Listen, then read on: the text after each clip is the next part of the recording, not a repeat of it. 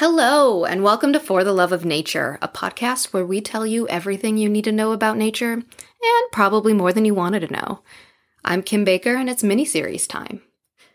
For those of you just joining us, I'm filling in for a couple of weeks while Laura and Katie take a much-needed break and prepare for the next footlong season.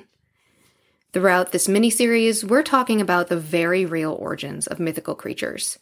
And although the stories are fantastical, there's usually a pretty reasonable explanation for why these creatures have captured our minds and hearts.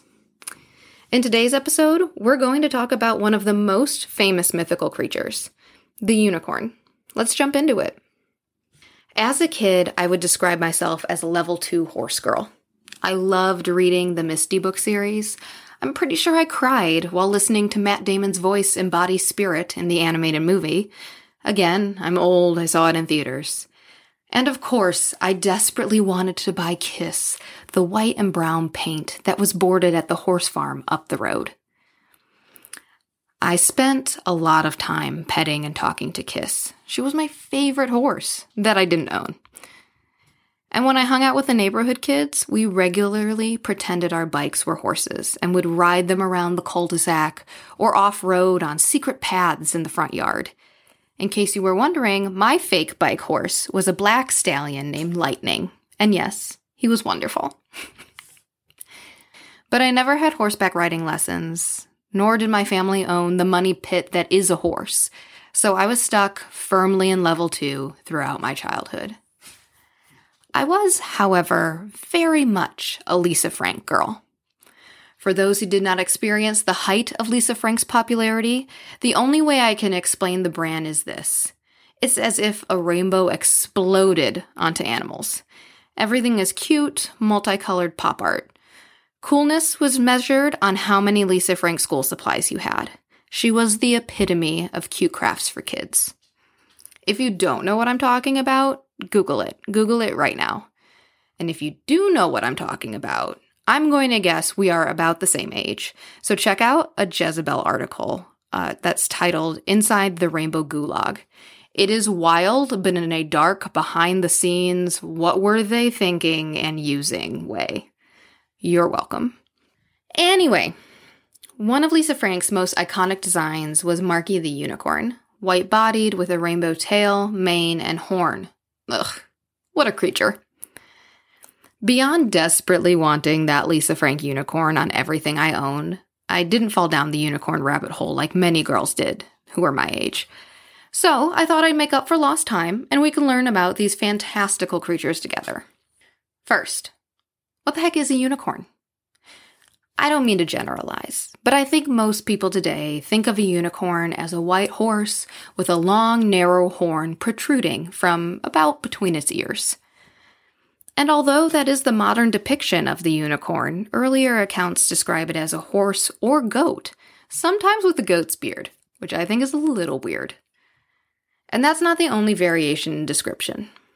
Apparently, scholars believe that sometimes during the Bronze Age, a bovine unicorn was introduced in art from the Indus Valley civilization, but those findings are controversial.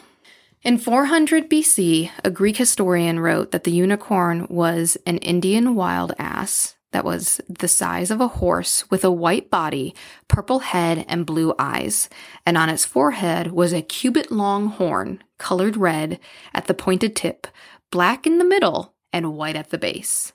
Finally, as far back as 2700 BC, the Chinese people had their own version of a unicorn, which, quote, seemed to be a combination of different animals and had the body of a deer, the tail of an ox, a multicolored or scaly dragon-like coat, and a flesh-covered horn or horns, end quote. Beyond looks, this creature was known to be solitary, rare, swift, and definitely hard to catch. And through the centuries, the unicorn was popularized as a religious symbol for purity and grace. So what makes them so revered? Well, as I mentioned earlier, they were difficult to find and highly sought after. They likely were difficult to find because they didn't exist, but don't tell the people of the past that information. And although they were hard to find, it was apparently attracted to and tamed by virgins. And when I say attracted to, I mean they could sense the woman in question was a virgin. This was not a Catherine the Great sort of situation. The virgin would, I don't know, say hello, wave, announce their virginity, use their wit and charm to bring it close. I'm going with all of the above. Another method of capture included standing in front of a tree, coaxing the unicorn into charging, and stepping out of the way at the last minute so the unicorn's horn would pierce the tree. And why were people trying to catch them? That same Greek historian named Ctesias, we're going with that, said that drinking from the unicorn's horn would protect the user from stomach trouble, epilepsy, and poison. Other accounts describe the horn as having the power to render poisoned water potable and to heal sickness. That's a lot of power for one pretty horned horse. Now, we know that the unicorn is a figment of humanity's collective imagination, but what creature in history would give off such an alluring, transfixing vibe? Obviously, the rhinoceros. I'm not even kidding. Many scholars believe that all this hubbub about this graceful, gorgeous creature was actually a misrepresentation of rhinos. This part of an article from Live Science that describes Marco Polo's first encounter with a, quote, unicorn made me laugh so hard. It begins, Italian explorer Marco Polo found unicorn stories didn't quite match up to the reality when he traveled through Asia and saw what he thought was a unicorn for the first time in the 13th century, an account detailed in the Travels of Marco Polo. They delight in living in mire and mud, he wrote. It is a hideous beast to look at, and in no way like what we think and say in our countries. Polo described the creature as having a large black horn, hair like a buffalo's, and feet like an elephant's. Today, it is widely accepted that the unicorn Polo saw was a rhinoceros, according to Brown University Library, end quote. Now, could you imagine traveling across the Silk Road, someone shouting, unicorn, and this is what you see? Don't get me wrong, I love rhinos and I love their personalities, but they do not act or smell as a unicorn should. Man, I'd be so upset. Regardless, medieval merchants regularly cut off rhino horns and in some cases used narwhal tusks to sell them as unicorn horns for those who wanted to be protected from disease. And unfortunately, rhinos still fall victim to poachers today. Although their horn is made of keratin, like our fingernails, and has no special powers, rhinos are hunted and killed for them.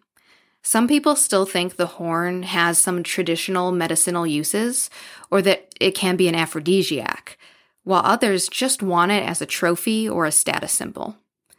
It's a sad situation for one of the world's charismatic megafauna, but organizations like Save the Rhino and International Rhino Foundation are working hard to increase wild populations and stop illegal trade of horns. Woof. That one kind of turned into a bummer. Sorry about that. But, sometimes learning where the ideas for mythical creatures come from doesn't always turn out as you'd expect. What do you think? Are rhinos a poor, real embodiment of unicorns, or do you think the term chubby unicorn is a fitting description? That's all for this episode. Thank you all for hanging out with me these past few weeks while we explored all sorts of real origins of mythical creatures. Until next time, bye everyone!